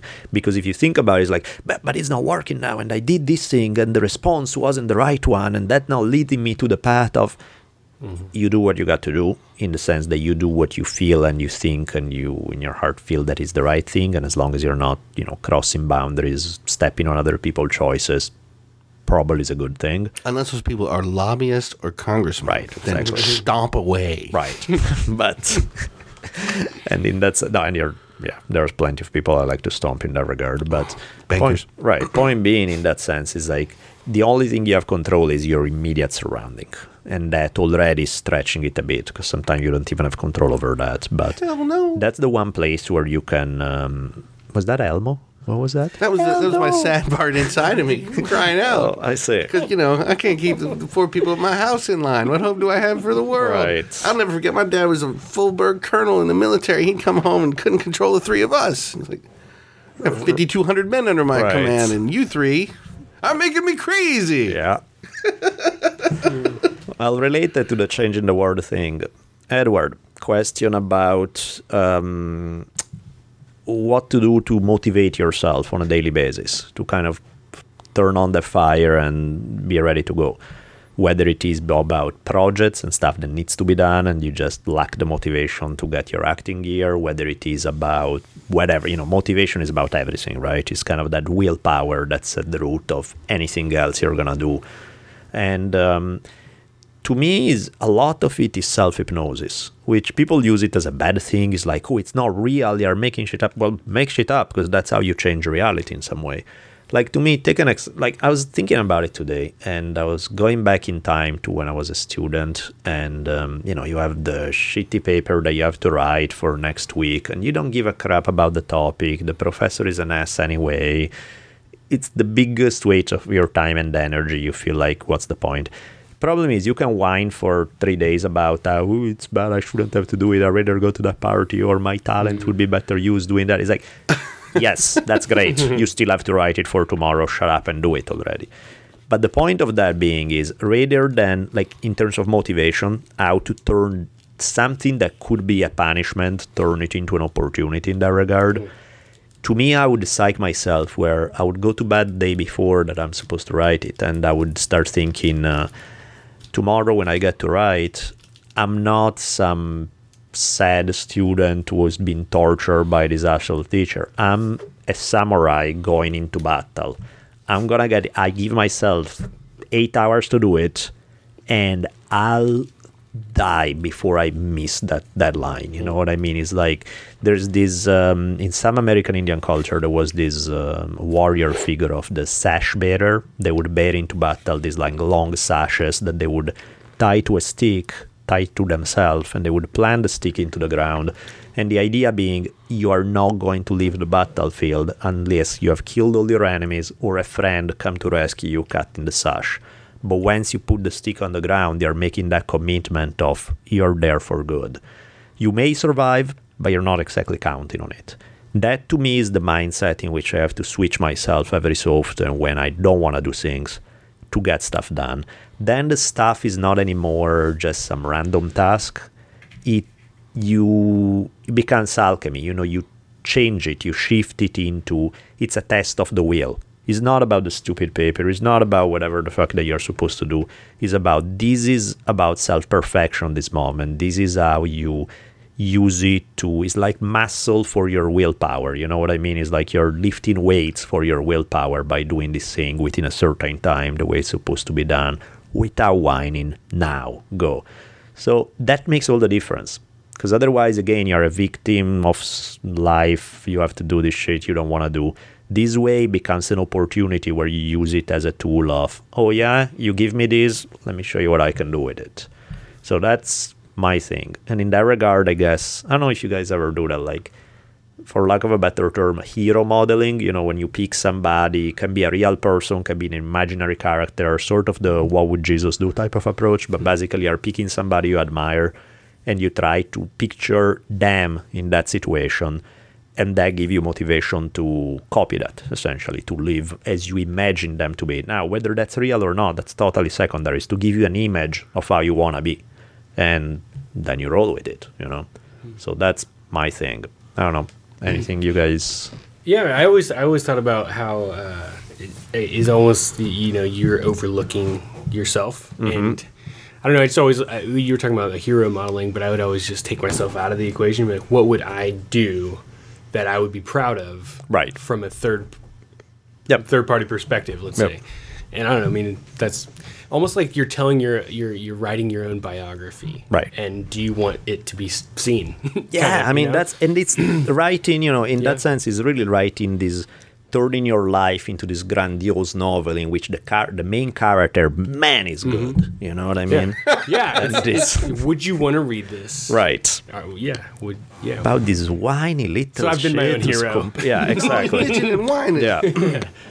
No, it's just a funny thing. I mean, how do you eat a mountain? One spoonful at a time. Yep. It's just, it's tough to get that foot forward. I think... I don't know. I like that whole... I haven't thought about that. The whole motivation thing. I mean, when you first said almost hypnotism, I mean, because I feel like I live in that sort of mode where I'm constantly going, and then when you slow down, you're kind of, then you might have to bring yourself back up into some sort of, but then it's almost like days over or whatever. But right. But when you put it in the perspective of, well, no, this is your only option, and then it's like, you time box it and you say, face it right now. Because a lot of the times it wouldn't be like, I wouldn't make excuses in the back of my mind as much as there was something easier to do. Totally. And that's really what for me is prioritizing. And for many people, exactly, if you don't have deadlines, you never get shit done because there's nothing nobody's gonna whack you on the head if you don't get it done, and so then you lack the motivation to take those steps that lead somewhere. So you need to give yourself a like, it's not a real deadline, but you give yourself tomorrow, this is what I'm doing. And it's like, I'll sooner have them chop my hand off than miss on what I'm saying right now that I'm gonna do. You have to be realistic, you can't be stupid, otherwise you're gonna be walking with no hands very soon, and that would be bad. So, you need to be you need to be real about it, not just make up some random, tomorrow I'm gonna write a novel. Yeah, it's not gonna happen. And if it does, it sucks probably. So don't do it that way. Give yourself realistic goals, but then live up to them. Because once you start giving yourself goals and you don't live up to them, then it becomes a habit. Yeah, then it's and you do and it doesn't mean anything when you make a commitment anymore. So that's my thing. But last but not least of the questions for the month. Man, I feel like we had enough questions. We could go on for like 3 days with some of these because each one is a big deal. But this one, talk about a big deal. And I'm going to make it super quick because I know otherwise we end up with a 7-hour episode. But talk about a potentially big one right there. Like Victor Gonzalez asked us, he was asking me, how do you explain why you don't follow any type of organized religion? Here we go. And he's like, good luck. We can have like the next 10 hours, right? I'll make it. Clock me. Let's go with 60 seconds. Go. Boils down to evidence. I don't want to sound like CSI or something, but the thing to me is like all these different religions, each one is claiming that they have some deep revelation from God or some crap. Those are the ones I have a problem with. Religions more on the Eastern end or indigenous traditions that don't claim to own the truth, I don't have a problem because it's empirical. You try stuff. It either works for you or it doesn't, but there's no claim that this is the one and only way. All the ones that do claim that there is the one and only way, which is a characteristic of organized religion. That's how you run a business. There has to be a product you're selling. That's very clear in that regard. The thing that bugs me is, based on what should I believe you? I'm not opposed. Sure, tell me about your story. But at the end of the day, why should I buy your thing rather than his or his? Because the evidence you're showing me, you're not showing me any. You're telling me a nice tale with no evidence. And if you're claiming that only one is right, so it's not just about which tale I'm telling you that is a cool one. Don't you think this is a good story? Yeah, that's kind of a good story. I'm going to take elements from it. No, that's not what you're telling me. You're telling me this is the truth. Well, that's sweet. How do I know? Show me.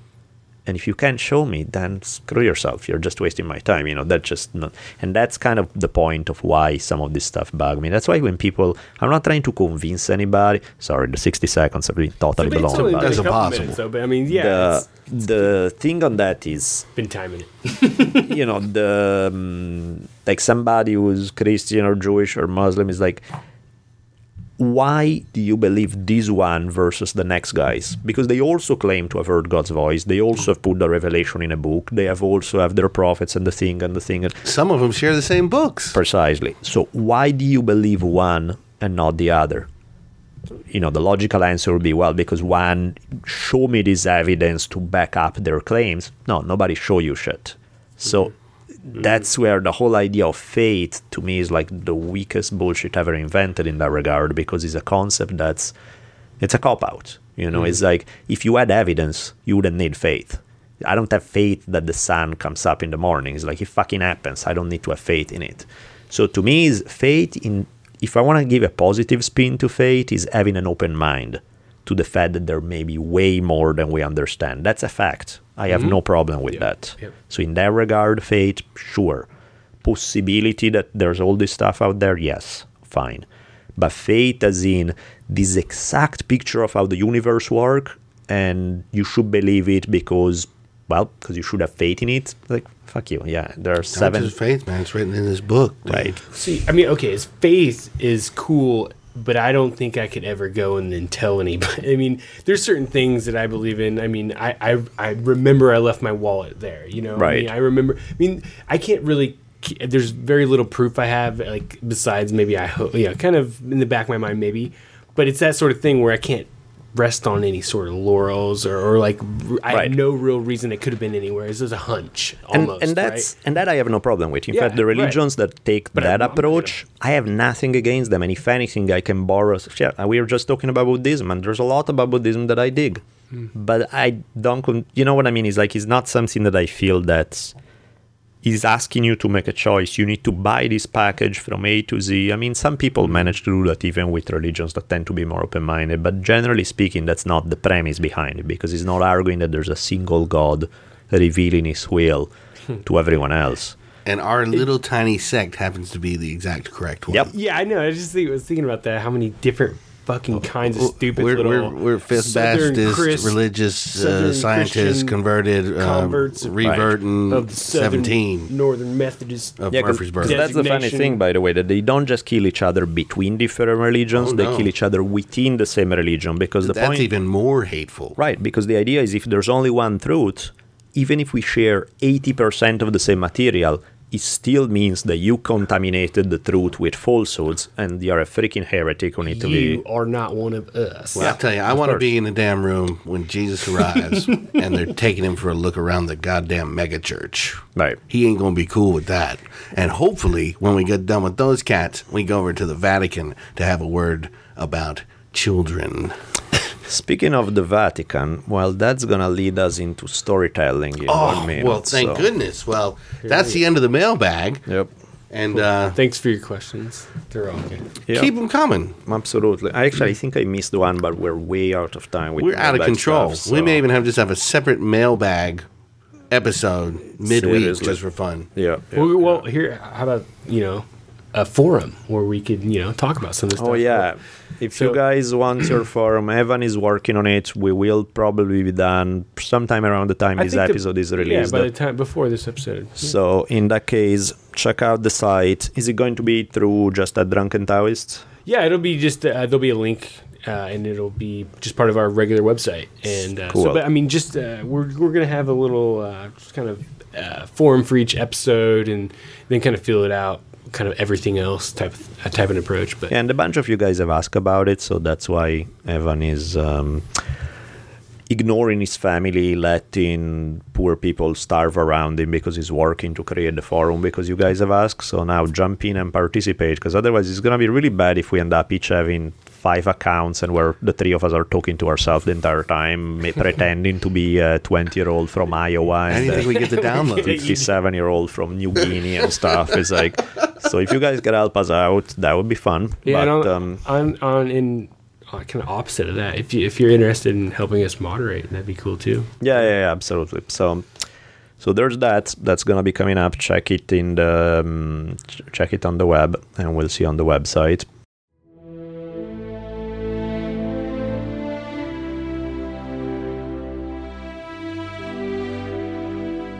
I suppose it's getting ready to be story time again. Oh yes. But I thought this might be a nice quick moment to tell the miraculous story of the Sure Design t-shirts, where people lose faith, don't believe that miracles still happen in this cruel, me and me only world. Yeah, if you guys, those of you guys who have ordered our t-shirts and are waiting for it, man, you have no idea the stuff you figure printing a damn t-shirt is not the hardest thing in the world. It's easier to launch a space shuttle. Seriously, man, it's been a fucking nightmare from A to Z. I can't even tell you the number of people who flaked on us, who told us one thing and did another. I had multiple trips to downtown LA with arguing with strange people who had promised us shit that then didn't get delivered.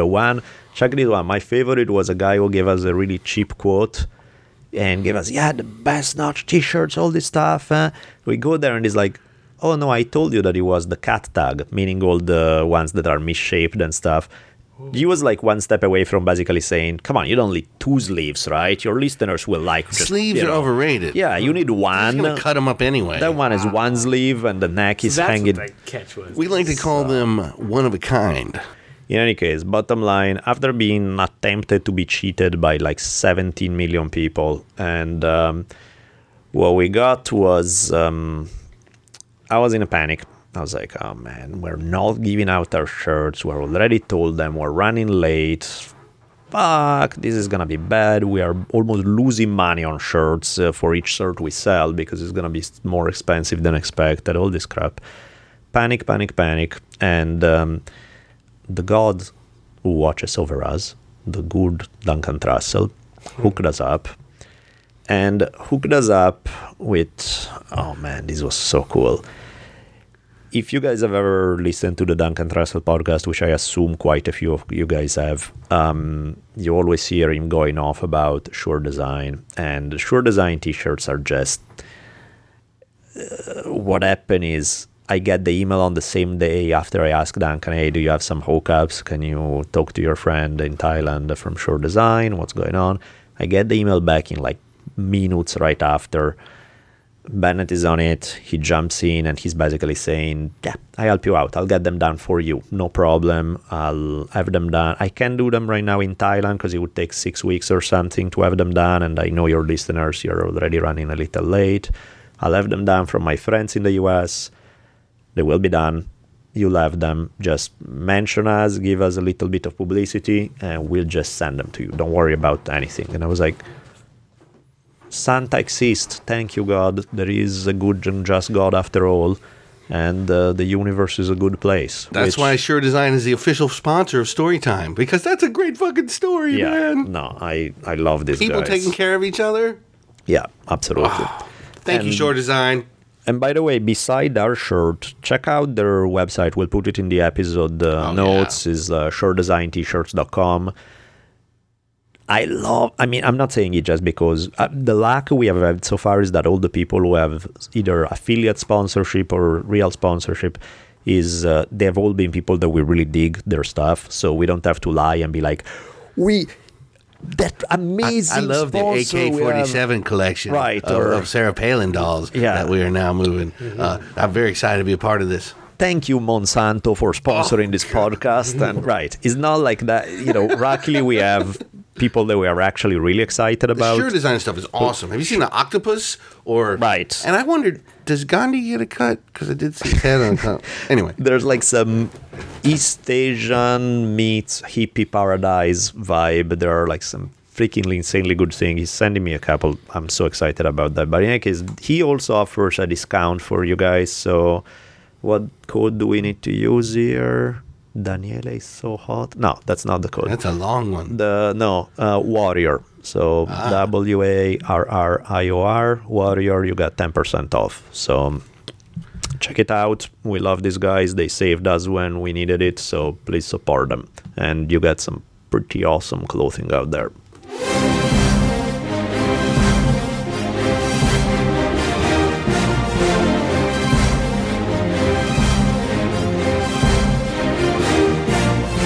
Story time today is life story of one of the wildest characters in the history of the world, pretty much. I just went to LACMA not too long ago. They hooked me up with free tickets. Thanks about that, by the way. Good LACMA. And that gave me satisfaction. I actually told them, it's like, yeah, I'm coming down for the Drunken Taoist podcast, and can you give us... What? Really? Yeah, they were awesome. They hooked us up, they looked up the podcast, did everything, and, they were like, sure, well... So in any case, long story short, gave us these tickets to go see an exhibit by... it's a Caravaggio exhibit. Caravaggio is like one of the greatest painters of all times.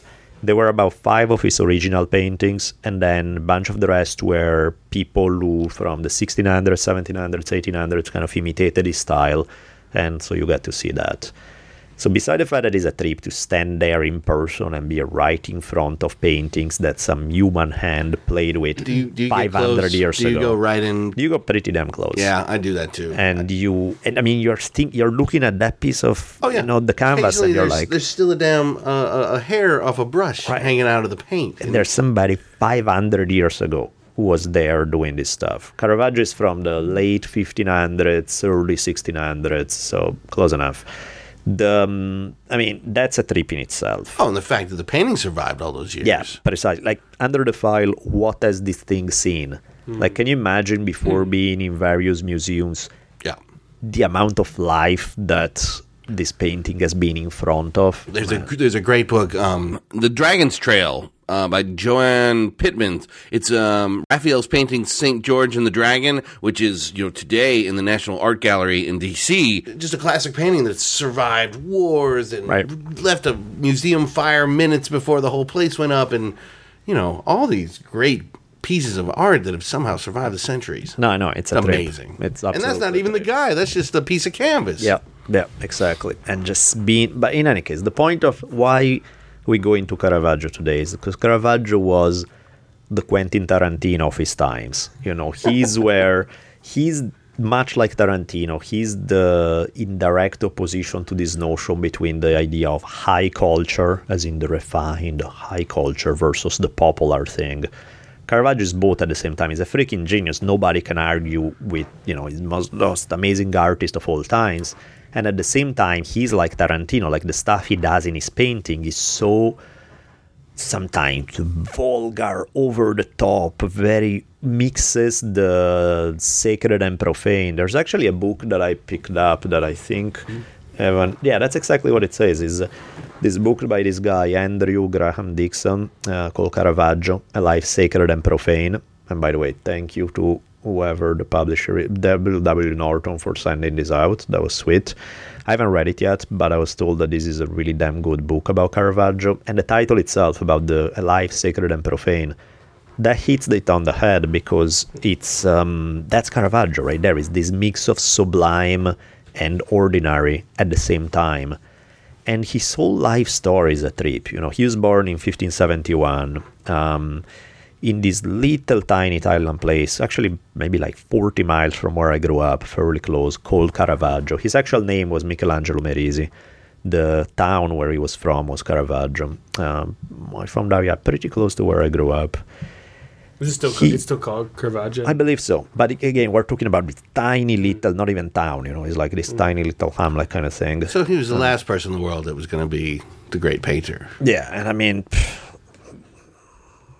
it's one of those things that even the story doesn't make sense when you begin, because it's like, really, some of the most amazing painter is going to come out from this forgotten corner of the world kind of thing. How did it happen? Yeah, well, what happens is he goes off to Milan, where I'm from, to study under some painter when he's a kid. His father and uncle die in some crazy plague that was sweeping the city at the time. By the time he's 18, he goes off and decides to go to Rome, which was the main artistic capital of the Western world at the time. And he's heading out there, and quick detour in the story, by the way. The roads around Rome were notoriously infested with bandits. There was this one guy he's a trip right there. This guy by the name of Marco di Sciarra. He was a bandit boss a la Robin Hood who controlled the countryside around Rome. He gained so much power as an outlaw that he had an army of 1,500 men, 600 of which on horses. And he appointed local judges, he performed marriage ceremony. He was like a mafia boss of his time, but with a cool twist to it, because, like, for example, he had heard that this Italian poet. This Italian poet named Torquato Tasso was traveling through, but he was scared to travel to Rome because of all the reports about the bandit. I'm scared to travel to Mexico. Seriously. Sciarra went to find him and gave him, full ride to lead to Rome and basically making clear, there are other bandits who are not quite as sensitive to the arts as I am. So, just to make sure you avoid problems, let's lead you to Rome. And in any case, so that was the context in which Caravaggio traveling to Rome wasn't an easy thing. It was this hardcore thing. He gets there, he's dirt poor. There are like 7 million other artists who are trying to market their wares, so to speak, and trying to get a career in Rome. It's sort of like Hollywood today in many ways. And everybody's waiting tables and all that. And that was Rome in the late 1500s. Caravaggio started hanging out with some of these other painters and sort of the younger crowd among the artists trying to make a name for themselves. And he was always dressed in black. He and his friends would always drink like crazy, be big fans of going to brothels all the time, got into fights with the police. As they put in one of the books I was reading, a different one, I forgot which one I say, they provoked the papal police, hung around with the many Roman women of easy virtue, drank excessively and frightened, what did they frighten? Something. Bottom line, these guys were artists / badasses of the time. Now, this is where some of the things get interesting. Once Caravaggio started getting commissions to paint, one of the things here, the main thing that you get asked to paint is religious subjects. That's what you got at the time. And it's all fine, except that the way he paints them is a bit disturbing, in the sense that his models for the saints, for the Virgin Mary, they're all bandits and hookers. Every single Virgin Mary he draws is based on a hooker that he knew.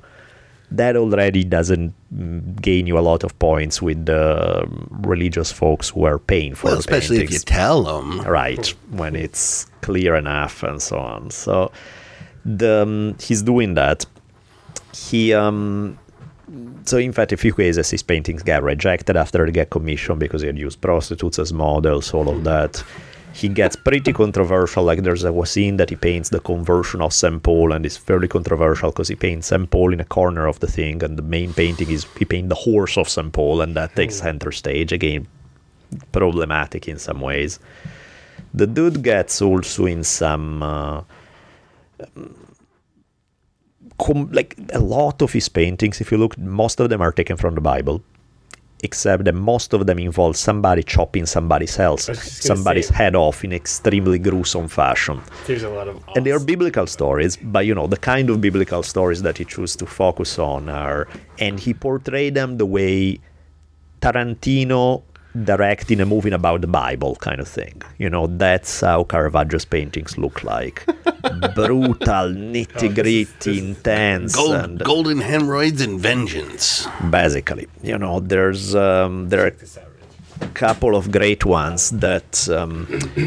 there's one that he paints at one point that is this story that exists in the Bible about this lady who seduces an enemy captain because this dude was trying to destroy her people. So once she gets him drunk and he's passed out, she then proceeds to chop his head off and take it back, demoralizing this guy's army and leading to a victory in war. And if you look at the painting, the way Caravaggio did it is so insanely gory without being, well, it's kind of over the top, but we're actually going to use this one 35? in the episode notes. Yeah. That's going to be our cover for the episode notes for this episode. Did they have that one at Lagma? Yeah, Awesome. no, that one wasn't there. I would have cried if that was there. That was so beautiful, but no, that wasn't there. But, all of his paintings are like that. There are multiple ones where he's doing like David and Goliath, and there's Goliath's head chopped off. A couple of ones he painted Goliath's head is a self-portrait. Nice. He's putting himself in there, which is pretty funny. Was this the 1500s?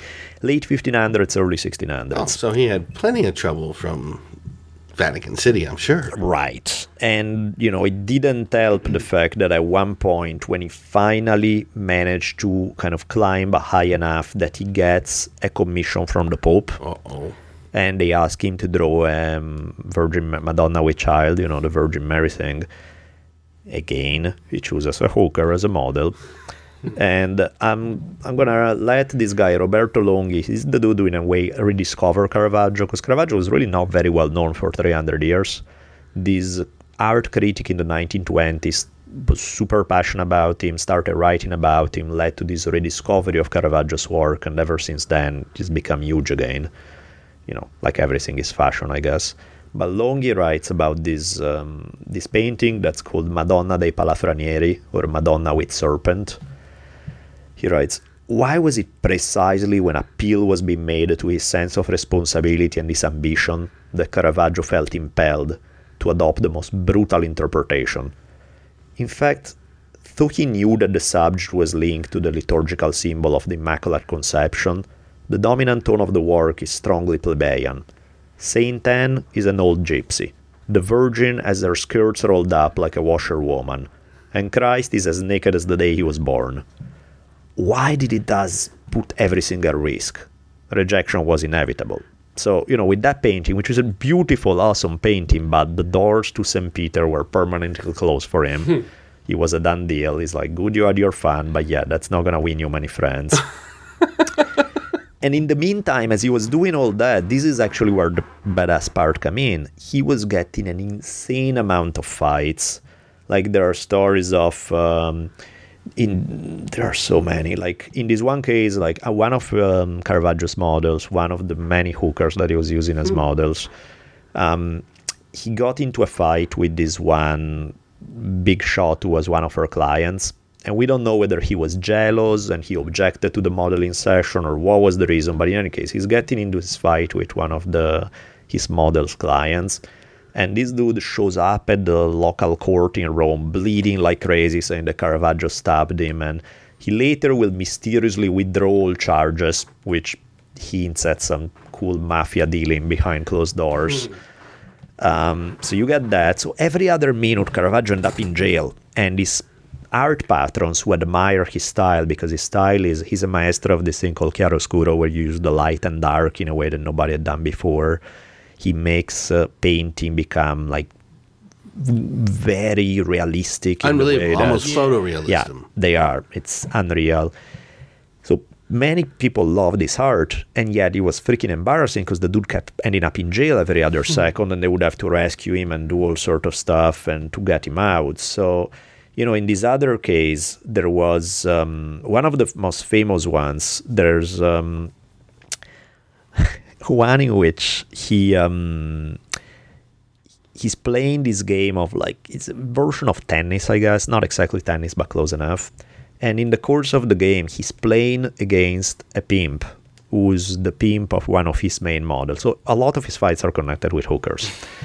And, if I'm romantic, I'll imagine that he's defending the hookers from either evil clients. Terrible, terrible pimp. Who the hell knows? In any case, bottom line is something is brewing, and people say that the game was purely an excuse, but they accuse each other of cheating. And both of them carry knives on a regular basis, so knives are drawn. Caravaggio got wounded, but he ended up killing the other dude. And apparently he was trying to chop off his balls in the process, and he ended up cutting his femoral artery and killing him. So is the same guy that painting this amazing, beautiful stuff is the same guy who's like slashing people to death, So it's like the same hand that's doing both.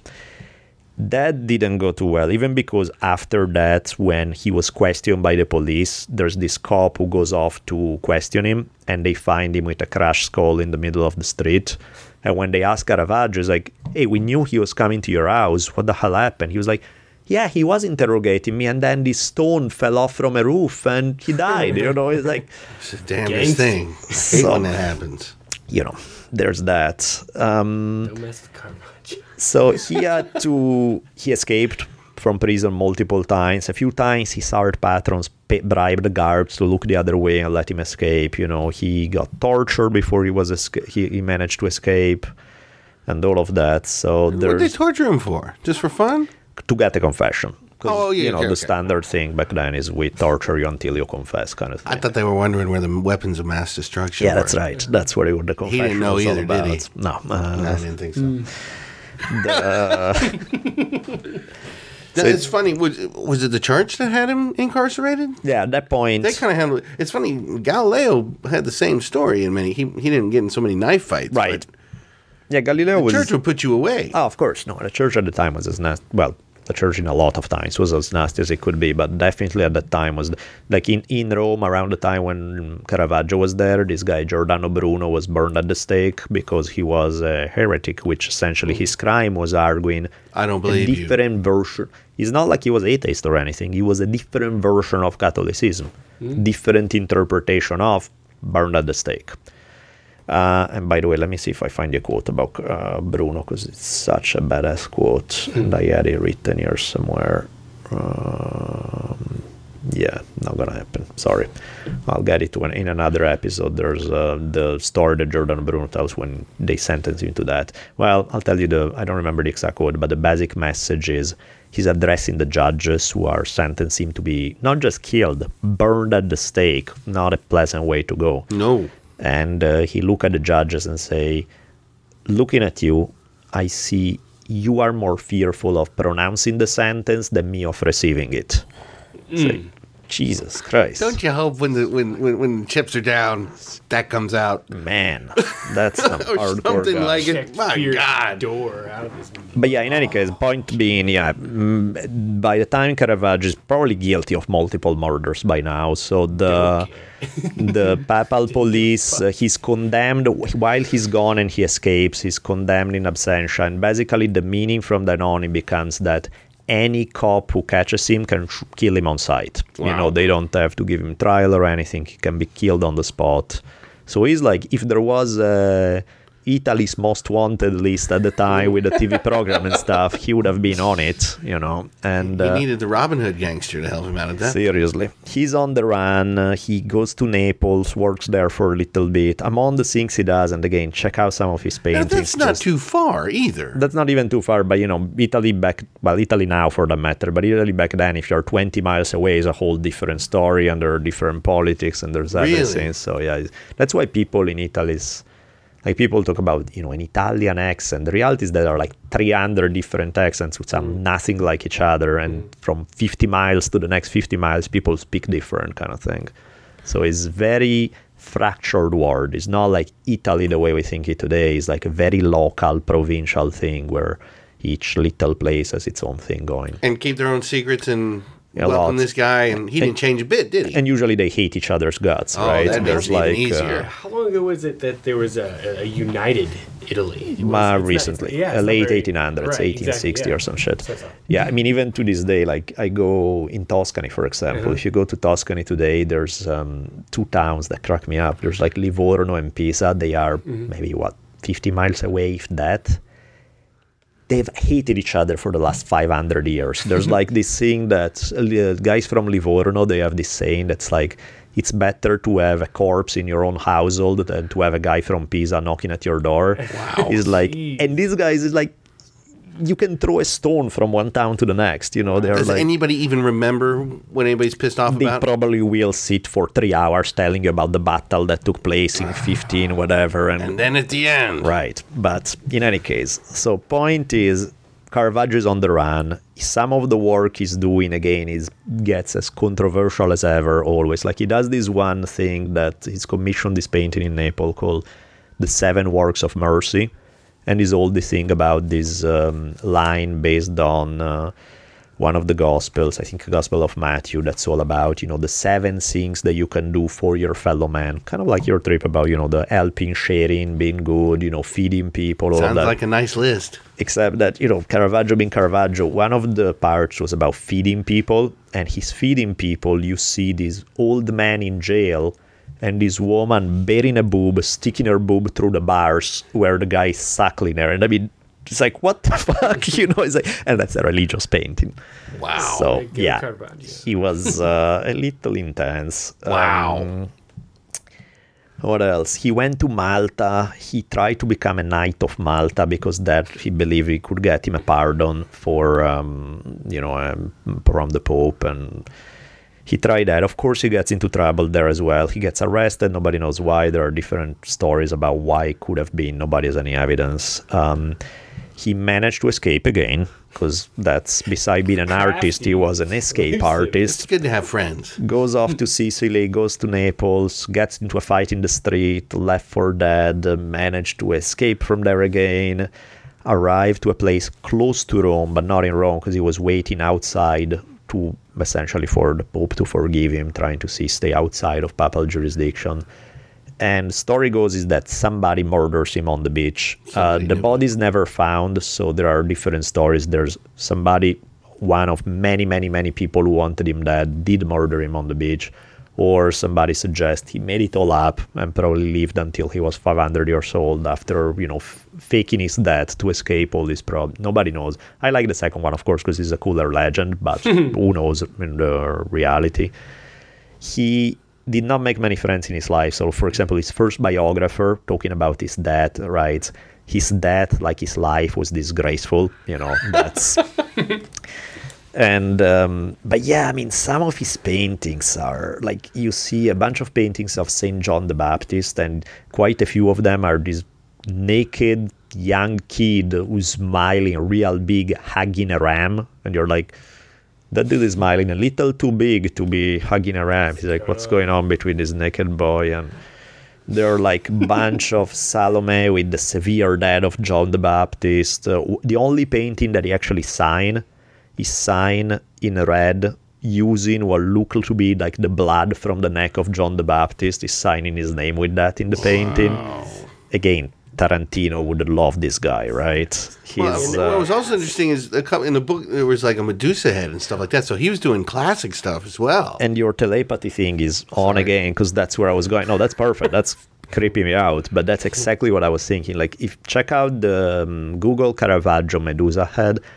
I don't remember what the title. Probably is Medusa, but whatever. It's like the scariest thing you're ever gonna see. There's this chopped off head of Medusa, which is this mythological thing from Greek mythology, where you have like the snakes coming out of her hair, and the idea was that she would turn into stone if you look at her. So the only way to do it was chop off her head. And in any case, it's like the scariest, most disturbing face ever, with blood squirting from the severe dead. He was big on chopping off heads. I think both in his art and in reality, it looked like he was onto something. How old was he when they finally caught up with him? 30s. It was like 36, 37, wow. something like that. Live fast. 38. Yeah, 38. Yeah. So, yeah, man, dude was something else. And, you look at him today and he has this reputation of like one of the greatest artists of all times.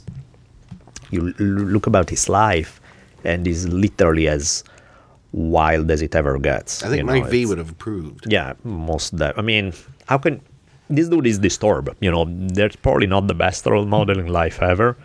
At the same time, he's so beyond good and evil in some way that is grandiose. He's, regardless of whether you're talking in a good term or in bad term, is like he's larger than life, and that makes it appealing. If not, well, just the painting alone, that skill is so. And you've seen it, and I've seen him as well. Mm-hmm. You could figure out a Picasso. Sure. Now he kind of, not that it wasn't amazing, not that the movement wasn't amazing, not that the stuff was great, but those photorealistic things from the 1500s and the 1600s, you could start today and practice for the rest of your life and Yeah. never accomplish No. this. And they were cranking them out in weeks. Yeah. Over and over and over again. And then to be that wild on top of being that talented, that's kind of a special person. Yeah, It's and like a movie in the making. seriously, It really does. seriously, I want to play. What was his name again? Bruno? No. Well, yeah, that. No, Shara. I want to be the bandit mafia boss. I want. So if you guys are making a movie about Caravaggio, keep that role for me. I'm down with I that. think we can arrange that. And but yeah, I mean, another thing that's a trip about his art is every artist in the universe that would paint on that scale with this big canvas and stuff would first draw the outline of his characters and then work on it. He would do everything first try. There was no plan, no pre-drawing, no nothing. He would just start painting and that was it. And are they the massive 12-foot by 14-foot Yeah. insane canvases? So you need to know to an inch exactly what you're gonna do. And I mean, Yeah. that right there is Nah, some people got it. yeah. But some people dug him, and then you have like other artists. Like for example, there was this one artist who came to Rome shortly after Caravaggio's death, and his thing about after seeing Caravaggio's painting, he said he came to destroy painting because it's wilder than anything else. It's like it's unlike the way anybody else has painted, and even when you see like the LACMA exhibit where you see people who imitated him, you can clearly tell which one is him and which one is not. Before you even look at the tag, it's like there's something else in what he's playing with. There was only one Sex Pistols. Yeah, exactly.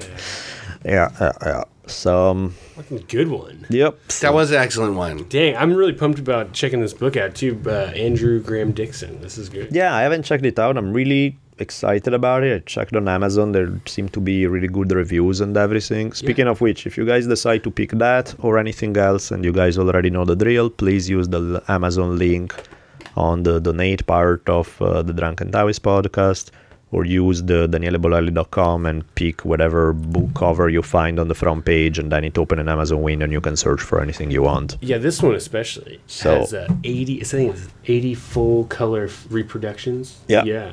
Pretty awesome. And if nothing else, Google some of his paintings, check the images, because disturbing, yes, but amazing, oof, for sure. And if you're in town, definitely go to the LACMA and check it out. Yeah, LACMA, I think it's the last few days, so depending on when we release the episode, they either we catch go. it at the last minute or it may just have closed, but yeah, it's if you got a chance in any format, you can check it out. That's story time, everybody.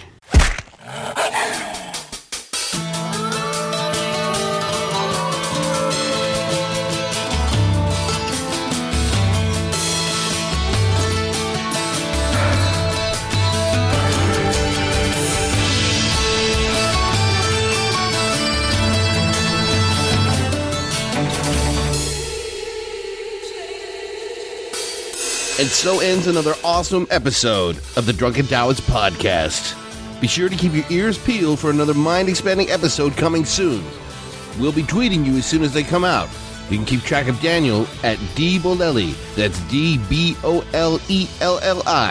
And you can find me on Twitter at Richimon1. That's RICHIMON, the numeral 1. See y'all soon.